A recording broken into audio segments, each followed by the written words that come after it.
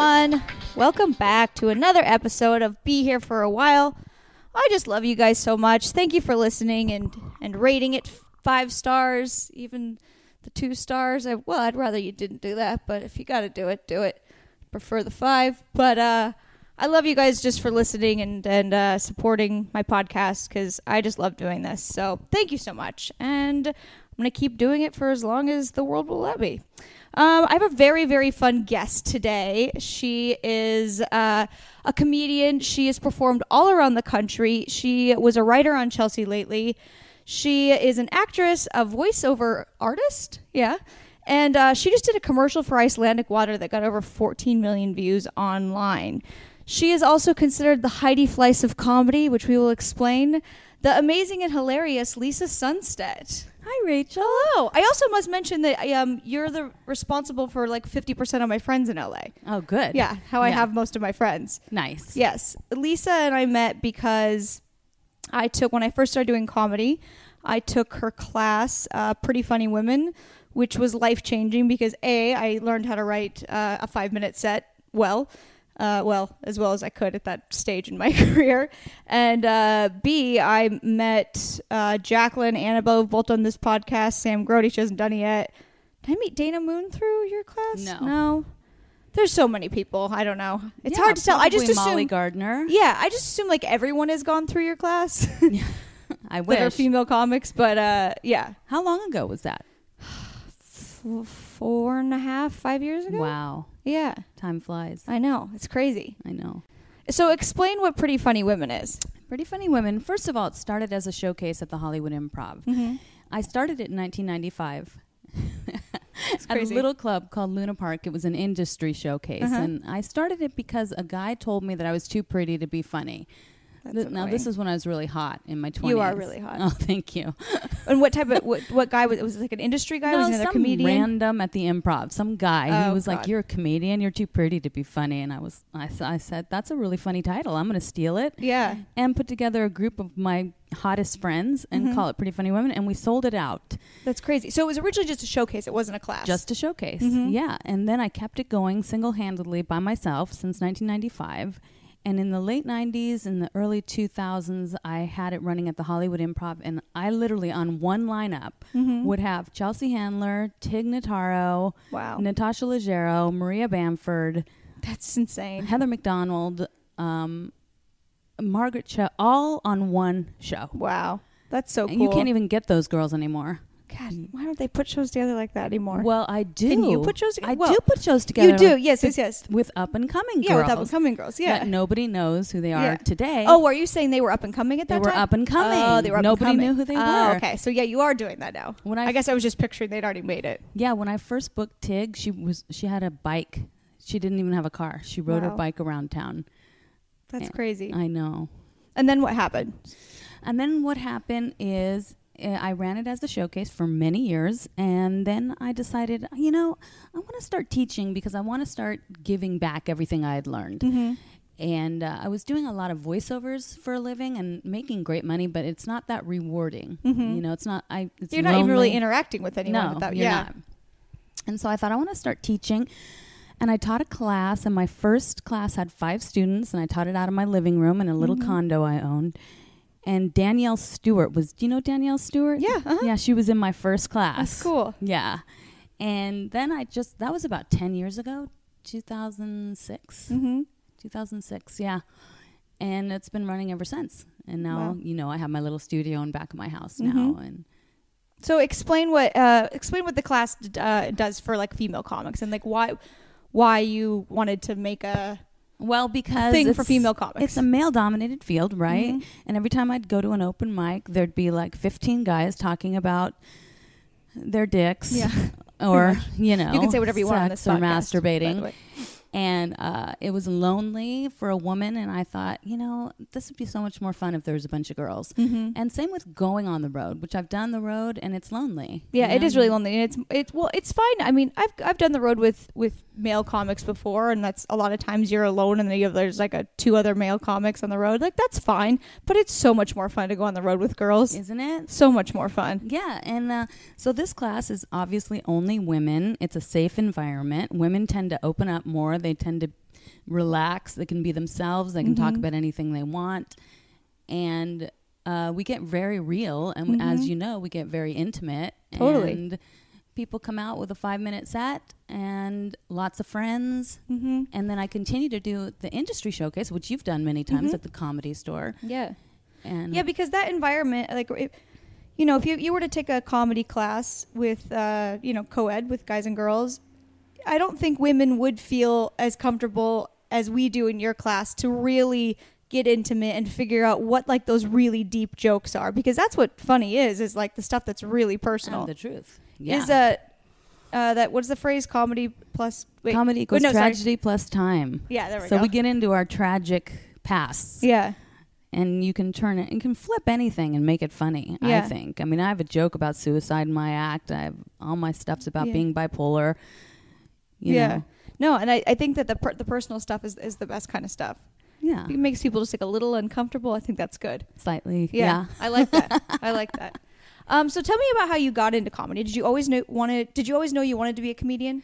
Because when you were a little kid, you grew up in San Diego. Yes. Take me way back to the. Grew up in San Diego, put on shows for my family, like produced the shows in my backyard, charged people to get in my neighborhood. Always a comedy producer. Yes, I was. I was the producer, and then I would write the show and star in it. And I'm sure the shows were horrible because my niece and nephews put on shows for me, and they're so bad. It's like, what is this? He's stop doing the Hulk. that. She's a butterfly. That they are talking to each other and they're rehearsing during the show. And I'm like, I didn't come all the way down to San Diego to see another crappy improv show. Let's get your shit together, kids. Like, Aunt Lisa's mean. Yeah. So I did that. I did a lot of performing, a lot of acting, and then I always wanted to be on a sitcom. I just wanted to be a sitcom actress. And when I was about 25, 26 years old, my boyfriend was an agent, and he told me, if you want to be on a sitcom, best way to be seen by the industry is to do stand-up comedy. So I put together a 5-minute set and went to open mics and just started doing it. Wow. Yeah. So you never took a class. I mean, a lot of comics don't take classes when they first start out. I mean, that's not... If there was a class like I teach, like with a bunch of women, I would have taken it in a heartbeat. Yeah, that wasn't around then. No. What year was that? 95? So 94? It wasn't... Well, it's still not overly welcoming of female comics, but it's a lot better now. So it was not really welcoming at all of female comics then? Very, very few women were doing it back then. And who was around during that time with you? Let's see. Who did I start? Well, I told you who I started with. So that was around that time. Okay. Yeah. Yeah. With all those women. Sean Polofsky, Courtney Cronin. Do you know these girls? I know who Sean. Yeah, is. I don't know who Courtney is, I don't think. Yeah. Yeah. Stephanie Wilder Taylor, who's my best friend, she's amazing. Was in the original first showing of Pretty Funny Women. Yeah. And we've been best friends ever since. Yeah, she's fantastic. Yeah. So was it? But during that time, would you say it was more difficult then than it is now for women? Well, for me, my experience, I don't find it difficult because I always create my own opportunities. Yeah. Like that's how I think. But yeah. Well, there would be a lineup. Every roster you would look at the Laugh Factory, Comedy Store, or Improv would be 12 guys and 1 girl. And then the girl was going on at 2 a.m. Yeah. Or first. Yeah. Yeah. Either one. To bite the bullet. First or last. Yeah. And I thought, I want to do my own show. I don't want to wait for opportunities to happen anymore. And that's what I love about stand-up, too, because it's so proactive, right? You can get up any night of the week. There's open mics. There's, you can perform. You can be writing constantly. Yeah. And that's probably, that's how I started, too, where I moved out to LA to be an actress, wanted to be in sitcoms. And then I hated just waiting for someone to hire me. And then, stand-up is, you can just truly create your own future, sort of. Right. Yeah. Yeah. So I created a world where I only deal with women. And I very rarely do shows anymore with men on them. I don't even know who the male comics bad experiences are. with male comics back in the day? Bad experiences. It just wasn't as fun. Yeah. It's just so much fun to have all these girls around. And they're all so cute and young, and they keep me young because I don't have kids. So it's like having all these daughters. It is so fun. If you guys get a chance to take this class, if you live in LA or you plan to move here and you want to get into comedy, I say this is the first thing that you should do. Actually, even if you're not sure if you want to get into comedy, make this your first class that you take, and take an acting class too, sure. But this is the best way to meet like funny, nice, cool girlfriends who want to bring you along and want to bring you up. And, you know, you guys can go to open mics together or just meet some friends out of it, frankly. You know, and get out of your shell. It's a good place if you're first moving to LA to meet people, and also become a comic if you want to do that. Absolutely. Yeah. Did you ever date male comics when you were coming up? Oh my God. Did you? You can't name names. I can name names. Name them. Brian Dunkelman. Okay. Was the guy that I dated. I dated Billy Gardell for a year. I know him. I don't know him personally, but obviously. I went to the Chicago Comedy Festival in 1998. And it was the first year of the festival. There was nobody there. That's where I met Billy Gardell. But there was no industry. There was no audience. But Louis C.K., Tom Rhodes, Doug Stanhope, Mitch Hedberg, Billy Gardell, all these amazing comics. That's crazy. Were performing, and me. You were the only girl? Well, there weren't very many women. Wow. But I shared a room with Mitch Hedberg and Doug Stanhope. Oh, wow. And that was so fun. What year did Mitch Hedberg die? Shortly thereafter that, I would think. A few years later. Yeah. That's sad. And he was so good. He was so good. funny. Was he a nice guy? Such a great writer. So nice. Yes. Oh, that's sad. Really humble. Yeah. Yeah. Who's your favorite comic? Who do I really enjoy watching? Tig. Yeah. I love Tig's sense of humor. I love her writing. I love her performing. She does a lot of tension and release, right? A lot of slow. Well, I can guess what that is, but like, give me can you think of a specific type of joke? Well, Stephanie Wilder Taylor does a lot of tension and release in her act. She'll like open her set up and she'll go, "So my vagina's been burning." Guess we all know what that means. Someone's talking about it. So it's very like make the audience uncomfortable, slightly uncomfortable. Take your time. Have them kind of hanging out there like, where's this going? And then release them with the punchline. Yeah. Okay, that's what I figured, but I wasn't quite sure. Yeah. What's your favorite type of joke style? You do a lot of bait and switch, no? Oh, bait and switches are great. Yeah. I mean, it's a guaranteed laugh. It's a really hard joke to write. Yeah. And for those I feel like you have a lot of those.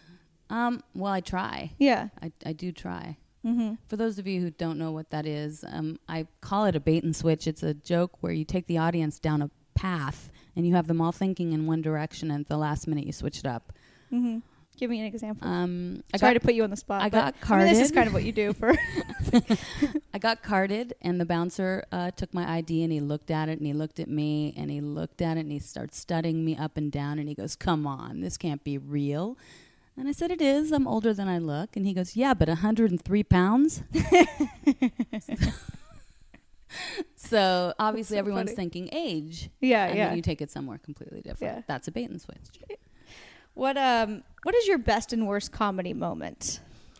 Let's see. My worst comedy moment was probably my first time in Vegas. You've played Vegas. Do you find it hard? They're incredibly hard. It's so hard. Because it's people from all around the world. Yeah.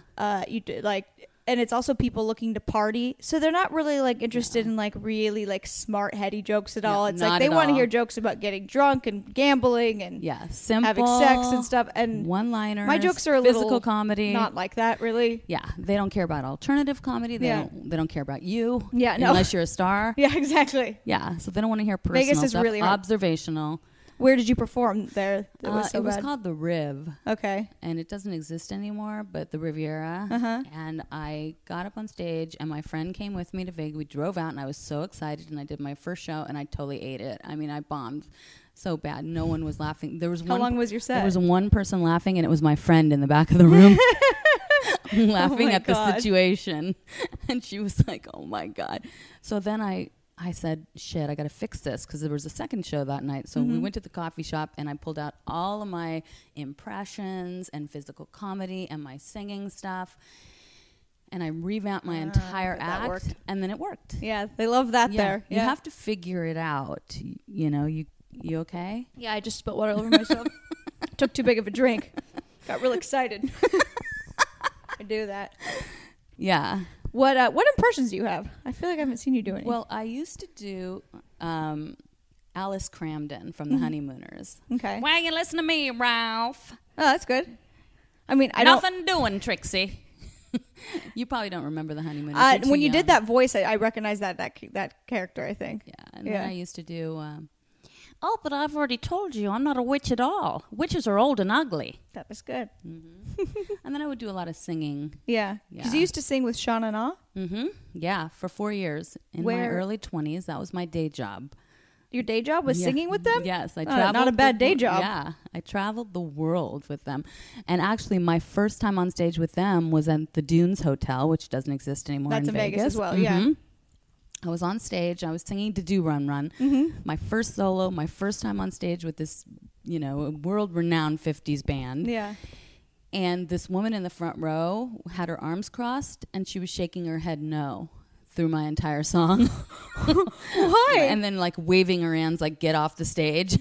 And I just thought, oh my God, what's happening right now? This woman was so angry. And after the show was over, I said, guys, there's a woman in the front row that hates me. And they go, oh, don't worry about her. That's our fan. She comes to all our shows and she hates any new member. That's hilarious. Yeah. How would you even get cast to be in the Sha Na Na? Well, especially if you're in your early 20s. How old were they at the time? Well, they were in their 40s, 50s. But I went to Tokyo Disneyland for 6 months, and I performed in a 50s show there. And I came back and you've done a lot. Yeah, I have. And I have nothing to show for it today. That's not true.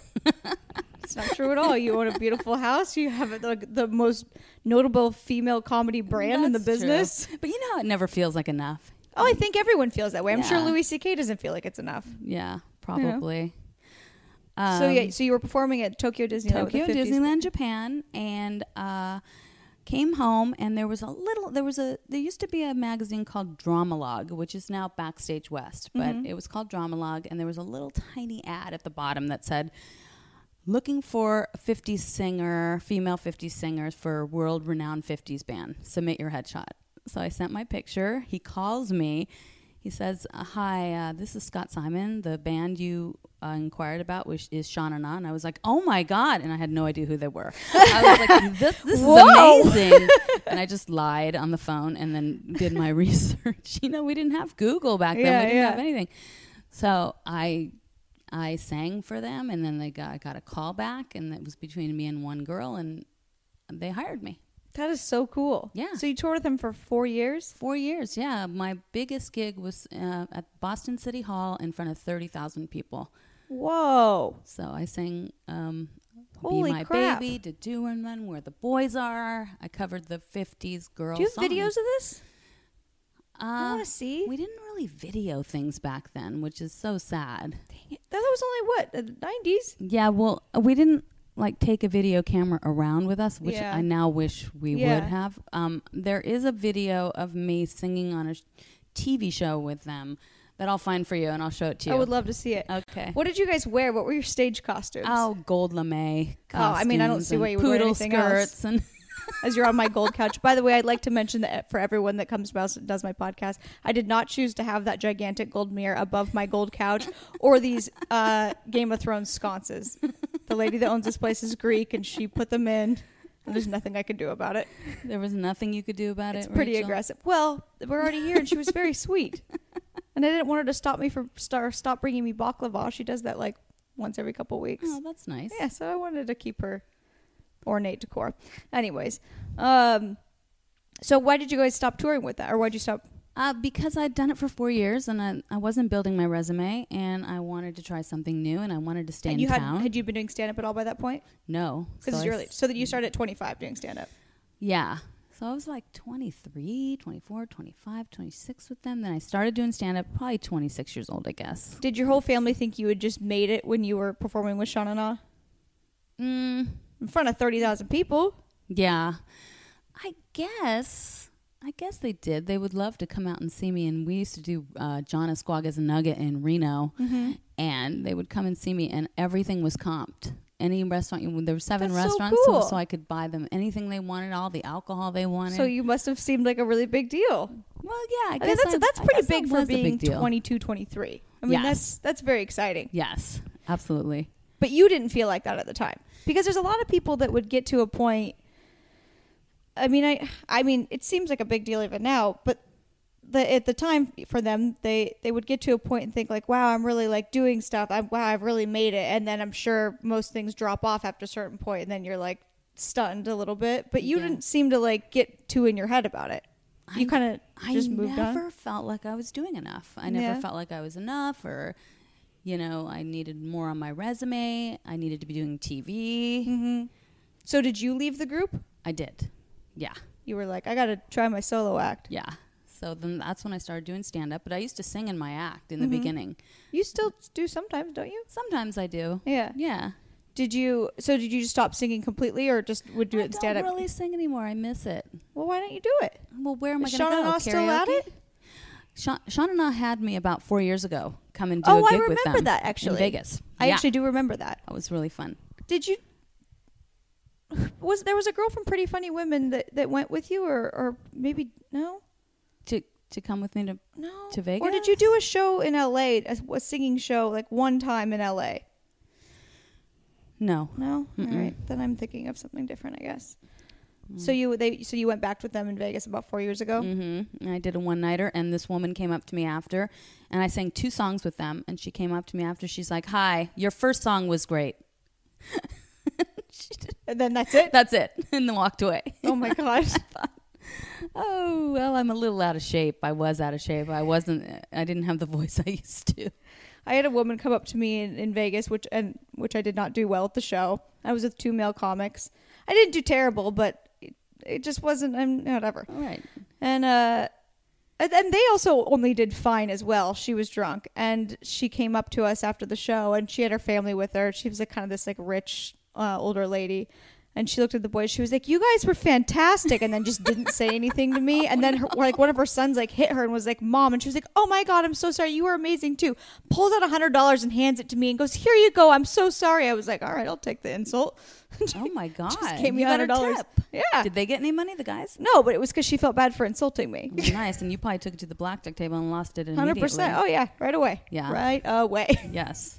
But those boys were gambling too, and they didn't have an extra $100 to gamble. No. So there we go. Wow, that's cool. Yeah, it is funny how like people like feel very comfortable just giving you their opinion after a show, like strangers. Oh yeah. Even if it's not a nice compliment at all. No, even the other night. Okay, so we did the Comedy Store. We had like 175 people in the audience. Whoa, that's awesome. And I did. The room only holds like 250. Yeah, it was completely packed. And I did. Okay, so I do a lot of personal material in my act now about being bipolar and what it means to be in a manic episode and checking myself into a treatment center for depression. And for the most part, it kills. Yeah. But the other night, it did not. Uh-huh. It was like not working. And I was like, fuck, I'm having a bad set. I got to fix this. I got to change it up. So I switched it up and did my material that I knew would work. Yeah. But after the show was over, I felt bad about my set. You know, I felt horrible. And Tori Shulman, bless her heart, she probably didn't mean this. Yeah. But she's like, "Oh my God, there was a publicist in the audience there to see me. And she said she loved me, Sam Hale, and she started naming off everyone in the show except me. She's like, she loved us. And I was like, great. Oh, good for you. Oh my God. One of my she comics. may have just been saying saying the students. She may have not like been thinking you had a bad set. No, nobody knew I was a teacher, and I didn't get an intro. I just got the. It wasn't a tag Pretty team. Funny Women show? It was a Pretty Funny Women show, but yeah, but you're on the video at the beginning. I don't think people remember that by the time I go up towards the end. I remember the video. No? Also, I like the video a lot. Also, closing the show is very tough because they're dropping checks. Oh yeah, it's very hard. But you people- have to do it because you can't like make the new girls do it. Yeah, No. I guess that's the case. That's interesting. At what point? Okay, so you're 25. You start doing stand up, and you're still dating the agent. At what point did you start to feel like, oh, I'm getting really good at this, or this is starting to get me like? Did it start getting you auditions? About 2 years in, and I got a development deal with TriStar Television. I got an agent, a manager, voiceover agent. I started booking commercials and. So the boyfriend wasn't your agent; he was just giving you advice. He wasn't my agent, and he wasn't going to represent me, so I broke up with him. I was like, well, You're what's like, the point of "Some good dating you an are." agent? Yeah. That's really funny. And so, I moved on, but he did get me my manager, which is a guy named Jason Solomon at the time, and Jason got me a lot of stuff. That's crazy. And so things took off How very did you get quickly. the development deal? Did they come see your stand-up? They saw that Pretty Funny Women show, and they taped it. Oh, wow. And they sent it out to a bunch of people, and I got like 40 meetings out of it. It was amazing. Whoa. It was back in the day when they were giving out development deals. But the one thing I did get was the Montreal Comedy Festival, New Faces, which is... Oh, my God. That's the best. That's the thing to do, right? So I was really nervous, and I wasn't ready. I'd been doing stand-up 2 years, and I thought I was ready because I had 7 minutes of material that killed in L.A. Yeah. But as soon as you take your 2 material... years is pretty young to be at Montreal. It's very young, and it's also 7 minutes in LA is like 1 minute in another country. Mm-hmm. And and I did my set, and before my That's set... all you had was 7 minutes. I probably had 10 minutes, but it was like, I think you did 7. But you do like several different shows during it, right? Yeah, Or you do 2 of the same show on different nights, but you do your same material. okay, I see. So I didn't have a good set. I mean, it didn't bomb, but it wasn't good. Like my best joke didn't get a laugh. And I think maybe now somebody might have... I used to have a joke. I sold it to Chelsea Handler, but I used to say... I went out with this guy on a date. He made me laugh. He made me blush. He made me pay. He said, "I'm sorry, I forgot my wallet." And I said, "Really? Well, I forgot my vagina." And that was like my best joke back then, and it would kill. Yeah. And it didn't get a laugh at all. Really? In Montreal. And I come to think of it now, it's probably because somebody before me mentioned the word vagina. Yeah. You know, if somebody mentions a word in your set, your joke isn't going to work unless you reference them. But we didn't get to see the people going on before us. Does that really, you think, make a difference if it's just one word? I think so. There's a lot of girls that tell vagina jokes, though. In my vagina joke didn't work in Vegas when I was opening for Tom Dreesen because the MC had a joke about vagina. And I told Tom Dreesen, I said, I can't. My favorite joke isn't working because he talks about vagina, and he told the guy stop doing that joke. Really? Yeah. That's Isn't cool. that sweet? He seems like a nice guy. He's so nice. How far into your career were you opening for him? Well, it was only for a week, and it was probably 5 years in. That's still really cool. Yeah. He's one of the greats. I got a lot of things really fast. Yeah, it sounds like it. Started, yeah. And I wasn't ready. I mean, I got a call from Billy Reback, who was a producer of Home Improvement, and he said, I want you to... He was at one of my shows. He saw me perform. He said, I want you to come in and read for a new pilot to play Michael J. Fox's wife. And I said, oh, my God, okay. So I went in. And he had seen your stand-up. So saw my stand-up. So he liked you for you. That's why he called me in. Yeah. And I completely blew the audition. I was too nervous. Nerves will just they'll kill you. Yeah. And you're nervous when you're new and green. Had you taken any acting classes before? Oh, yeah, I'd studied. I'd done acting, but it didn't matter because I got so It's hard nervous. when you're new, yeah. Yeah. Wow, you did get a lot of stuff really fast. I did. It's a testament to how funny you are, though. It's very cool. Oh, thank you. Yeah. That's very cool. Wish it would happen for me. I'm joking. A lot of stuff happens for you. You're a hustler. Thank you. That's one thing I love about you is how hard you work. Thank you. Yeah. They're just not throwing out like development deals like candy. They don't nowadays. do that anymore. Yeah, it doesn't really happen. No. Not that it was like candy then, but like it just doesn't really happen all that often anymore. I don't even think it happens in Montreal. What when you got a development deal, were you expected to write a pilot and stuff, or was it just they were going to develop a show? They were holding. It was a holding deal. Okay. So that means they hold you over through pilot season, and they try and put you in their projects. Oh, okay. And they don't. You're not. So you allowed can't to audition for anything else. No. But it's for the whole network, so all of their pilots, right? Yes, okay. exactly. So it's not like you just are. Yeah. So I went. But in, still, I mean that's hard. Pilots, Did they pay you a lot to be held? $50,000, which is a lot of money. It was a lot of money back then too. Yeah. That's pretty good. But I had an agent and manager, so I had to give them 10% and 15%. So it wasn't, and then taxes. After that, it's like $2,000. If I'm doing the math right, I think it was about $2,000. Yeah. Okay, so how many years did that go on where it was like just the hustling, everything's kind of coming easy? And probably for the first 10 years. Wow. But then I really got a successful career doing voiceover. And I kind of like, I've always done stand-up and produced shows, but voiceover was my main bread and butter for a long time. It's how I bought my house. Do you do a lot of different voices? No, it was just commercials. Straightforward. You do have a good voice. Oh, thanks. I used to be the voice. How did you know, though, that like...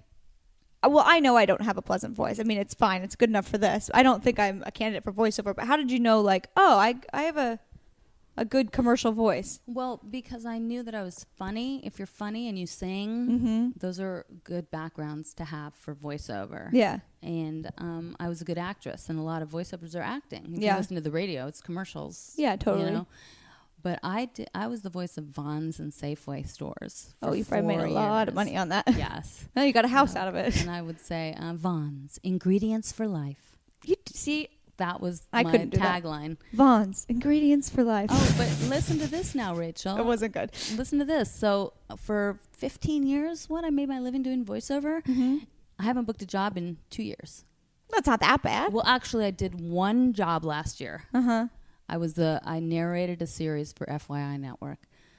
But one job in 2 years? That's not too bad, though. That's horrible. I was booking like 2 to 3 jobs a week. 2 to 3 jobs a week? Yes. Holy crap. Yeah. What changed? I think celebrities are doing it now. Yeah, there is a lot of that. Most commercials are celebrities' voices. Yeah. Everyone wants to do voiceovers. Yeah. And so it's just Seems like a spread pretty out. good There's gig. a lot of people. It's a fun gig, but it's not my focus anymore. My focus is building my brand and my business and my teaching. And now, during that time, like the 10 years where, everything was coming and all that, were you ever thinking like, oh, I'd like to get married and have kids? Or was it just all career? Career. I never wanted to get married, never wanted to have kids until I got sober. Because when you're out there partying and drinking, it's the last thing on your mind. Yeah. You know? I can't be thinking about that. Yeah. And you're like, I got to think about where my next cocktail is. Yeah, exactly. And then when I got sober at age 40. I'll be 50 this year. Can you believe that? You don't look anywhere near, barely 40, maybe. Oh, thank you. Yeah. Oh, okay, actually, that's pretty crazy. So I got sober, and then when I was like 42, I was like, I want to get married and have a baby. And I was too old to have a baby, so I couldn't. Is 42 too old? I couldn't get pregnant. I tried. Yeah. And then after that, I was like, I don't want to have a baby anymore. Who did you try to get pregnant with? Well, no, I did get pregnant by a miscarriage. Oh, I see. And I was with this guy, and he was 13 years younger than me. And a big pothead, and I was sober, so that's appropriate. Yeah, that'll work. Yeah, and thank God it didn't work out. Yeah, and I have my boyfriend now, which I'm super happy. Oh yeah, he's lovely. Yeah, and he has a kid, so. Oh, so you get to hang out with that kid? Well, yeah, and he's a nice kid. He's 20. He's not a kid. Yeah, but, he's older. Yeah. So what point do you realize you need to get sober? Because you have an interesting history of, you've already talked about like your bipolar and stuff. When did you realize like, oh, maybe I shouldn't do that? Or like, maybe that's not normal? Drink? Well, all of it. I would self-medicate. I was diagnosed bipolar when I was 28. Oh, I didn't realize it happened so young. 28. I was... Oh, I thought it happened like much later for some reason. No, I suffered from debilitating depressions. For a lot of my 20s where I couldn't get out of bed. Oh, wow. And so I went to a gynecologist and I told him about my depression, and he goes, let me put you on Paxil. So your gynecologist is able to... Because he thought it was PMS. Oh, okay. I was like... So he gives me a drug called Paxil, and within a week I was fully manic. And I wrote, produced, and starred in a one-woman musical called Make Room for Lisa. That's how manic I was. Did you perform it? I sure did, and I packed the house every night. 600 people came and saw Make Room for Lisa. Well, so clearly it was very good. No, I was just out of my mind, like out until 3 or 4 in the morning handing out flyers to people. You convinced 600 people to come. Yeah, because I did 6 shows, 100 people per show. That's amazing. But I was out of my mind. You did all of this in a week? No, not a week. After a week of taking the med, I went manic. I did it in a 3-month period, though. That's funny. So when you're, if you're bipolar, you're not supposed to be given Paxil? Paxil's antidepressant. Paxil's a serotonin. Oh, okay. And no, I wasn't supposed to, but that's how they diagnosed me. Yeah. Because I went manic. And he goes, when I went back to see him, he said, oh my God, you need to be on lithium immediately. You're bipolar. Why, you just told him the symptoms? You were like, oh, I don't know. Yeah, I said, I don't know what's wrong with me. I can't stop blowing guys. And I'm gambling and flying off to Vegas, and I'm buying things, and don't need to sleep anymore. I just was talking a mile a minute, and he said, oh my God. How long would your manic wave stay up? Doesn't it go up and down, obviously? 3 to 4 months. Oh, you would stay manic for that long? And then how long? Crash for 4 months. Oh, man. Yeah. I've heard a lot of people with bipolar love that manic stage so much that they don't want to be medicated. Oh my God, it's the best. Yeah. Well, actually, the best is not the manic. It's called hypomanic. And it's what I named my company. Hypomania. Hypomania Productions. Yeah. Because you are able to function at a very high level and get a lot done. And you don't need much sleep. And you're super creative. You get lots of ideas, lots of energy. You have unwavering faith. Bipolar disorder. You have all this confidence, and you think everything. You think you're invincible. You think you can do anything. And then when you stop sleeping, you get to the manic state where you start making really bad decisions. In one of my episodes, I bought a house, and I already had a house. Oh my God. So What'd you do? My realtor was trying to talk me out of it. And he said, can you afford this? I said, sure can. Just going to manifest it using The Secret. And I was just like off and running. I had 3 houses at one time I owned. Were you able to afford it, or did you just sell them, or what happened? I made it work, and I rented them out. And then I got a bunch of roommates living in my house that I live in now. And I don't know. I somehow made it work. But I sold the other 2 properties now. Yeah. That's crazy. Yeah. Do you feel like when you were hypomanic, do you think other people could tell, or did they just think, wow, Lisa's killing it? I think you seem a little high. My boyfriend tells me now. I don't realize it. Really? I just it also happened to you? Yeah. Even with the medication? Time. Yep. Mm-hmm. It happens if I get too stressed out. Like if I get a writing job, every time I get a writing job, I go manic. Yeah. I went full-blown manic on Chelsea lately. Really? I had to leave the show. Yeah. So your boyfriend thinks you just seem a little high, like marijuana high, he's or like you're running hot. You're talking too much. You're not sleeping. You're getting manic. And I'm like, no, I just feel great. This is like my natural state of being. And I think everything's fine, but it's not, because I'm like, getting on everyone's nerves. Yeah. Oh, I've never seen you like that, but no, you haven't. What? But you feel happier when you're medicated. Like you would never want to be. Well, you still get some of it. It still peeks through a little bit, even with the medication. That state would be ideal. Yeah. But the problem is that you can't sustain that, and there's always a crash. Yeah, I guess that makes sense. And then depression and is the polar you have to sleep opposite. A lot because you didn't sleep during the other time. Yeah, and then you have no ideas, and you're like blocked, and you're so sad, and you just don't want to live. It's awful. This explains most comedians and artists. Yeah, a lot of people are undiagnosed running around out there. Yeah, it's true. It's really true. But you feel better now. I feel good. Yeah. I do a lot to take care of myself, though. Like, I'm sober. Yeah. When did you get sober? I got sober in 2007. So I'll be 10 years this June. Oh, my gosh. I don't know why I also assumed that was longer. I don't know. I don't drink. I quit smoking. Do you ever miss drinking? Or are you just kind of over I do miss it sometimes. Yeah. I miss like having a glass of wine, but I never had a glass of wine, if I'm honest with myself. I had like half a bottle or a bottle. Yeah. So, but I have a psychiatrist. I have a therapist. I have a sponsor.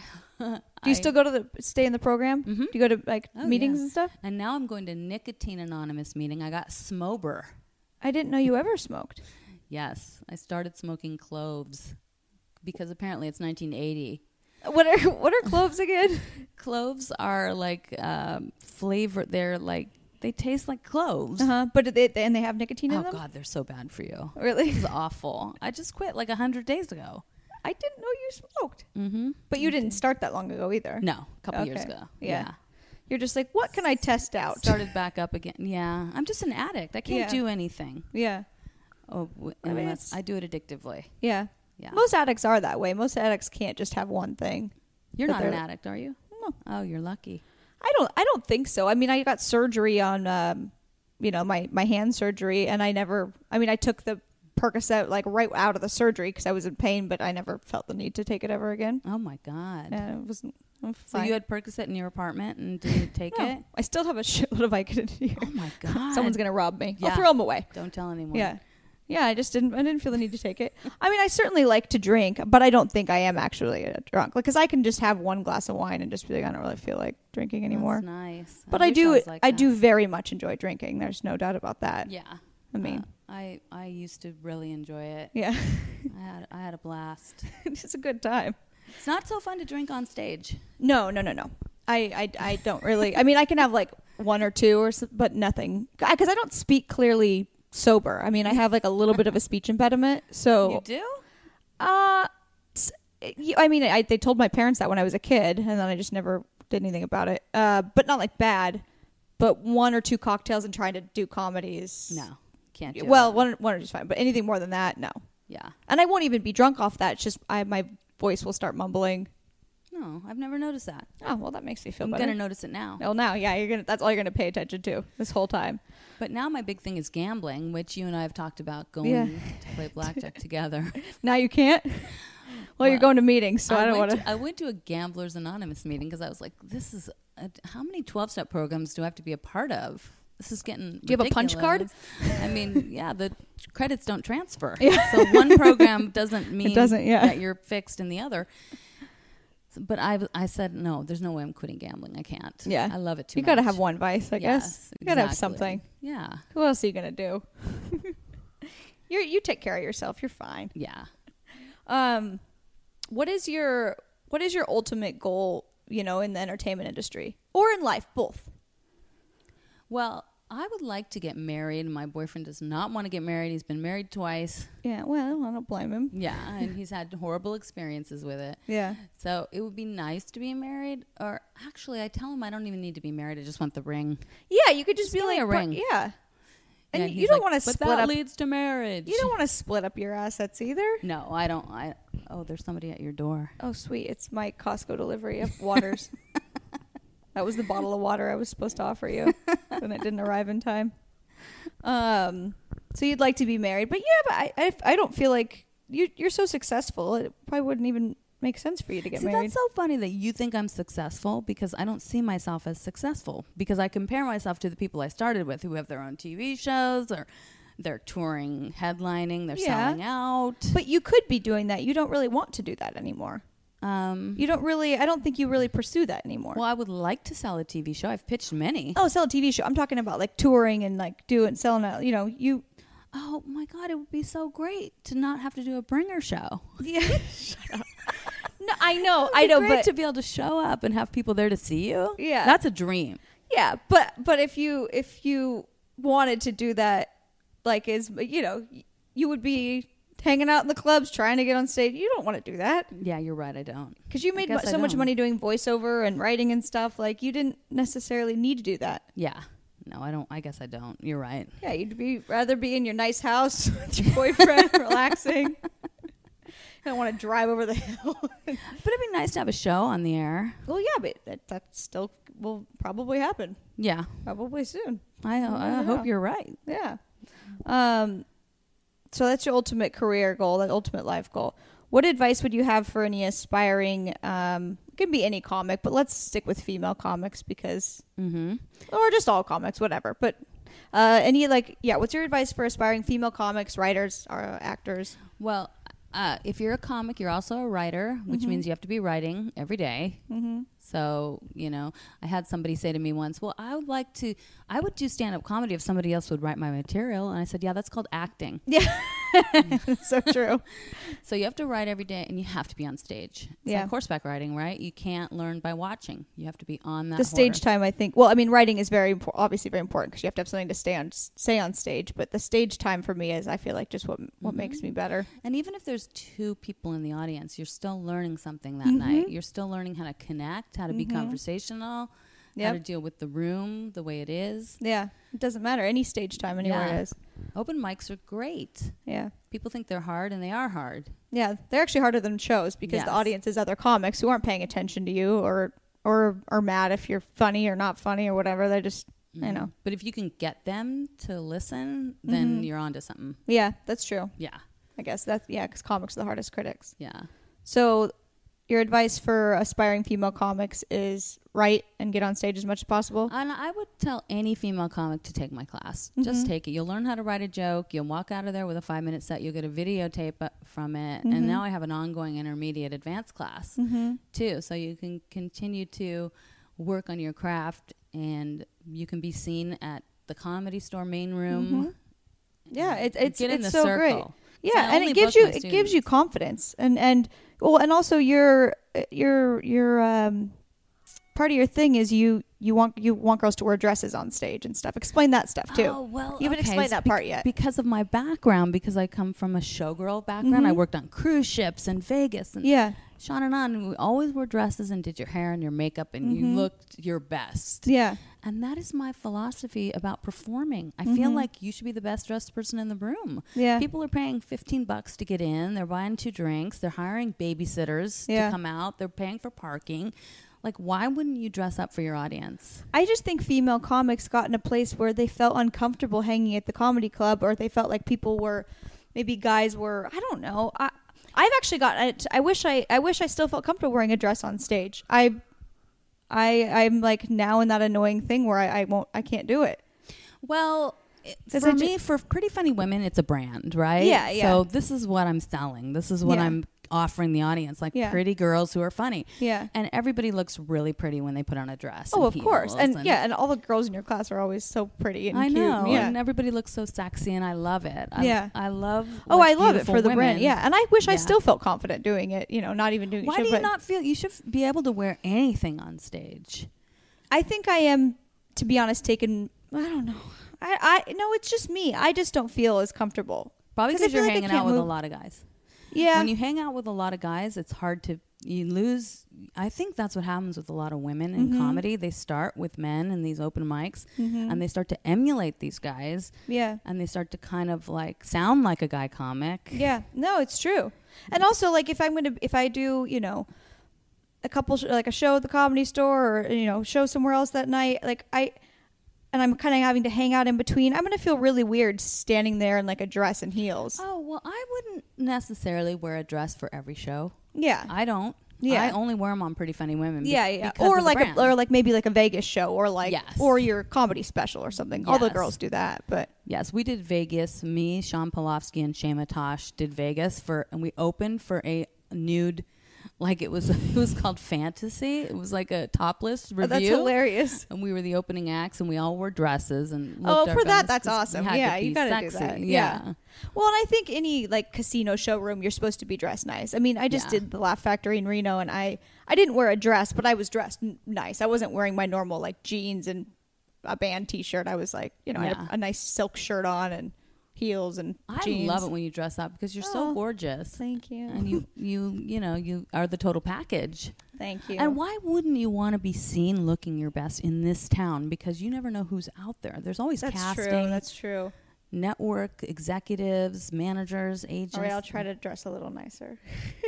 I mean, you would want to look your best, right? Yeah. I mean, even Amy Schumer wears a dress on all her shows. Yeah, that's true. The reason she said the reason she wears a dress is because she thought, well, these guys probably aren't going to listen to what I have to say, but at least they'll think I'm cute. All right, maybe that's a good method. I like that. All right, I should get back into wearing dresses. Well, I'll wear one in San Diego. Will let's you? talk about that. So, you explain. Okay, so we're doing Pretty Funny Women at the La Jolla Comedy Store, Yay. which is 916 Pearl Street in La Jolla. It starts at 8 o'clock on March 8th. It's a Wednesday night. Guys, come hump see day. us. Come on out. Even if it's like an hour drive away. I know I have a lot of you that live near San Diego, or even come down from LA. We've got 9 girls performing, so you get to see 9 girls do 10 minutes of material. It's going to be so fun. And it's a great room. And it's the world-famous Comedy and it's Store. La Jolla. It's so Yeah. classy.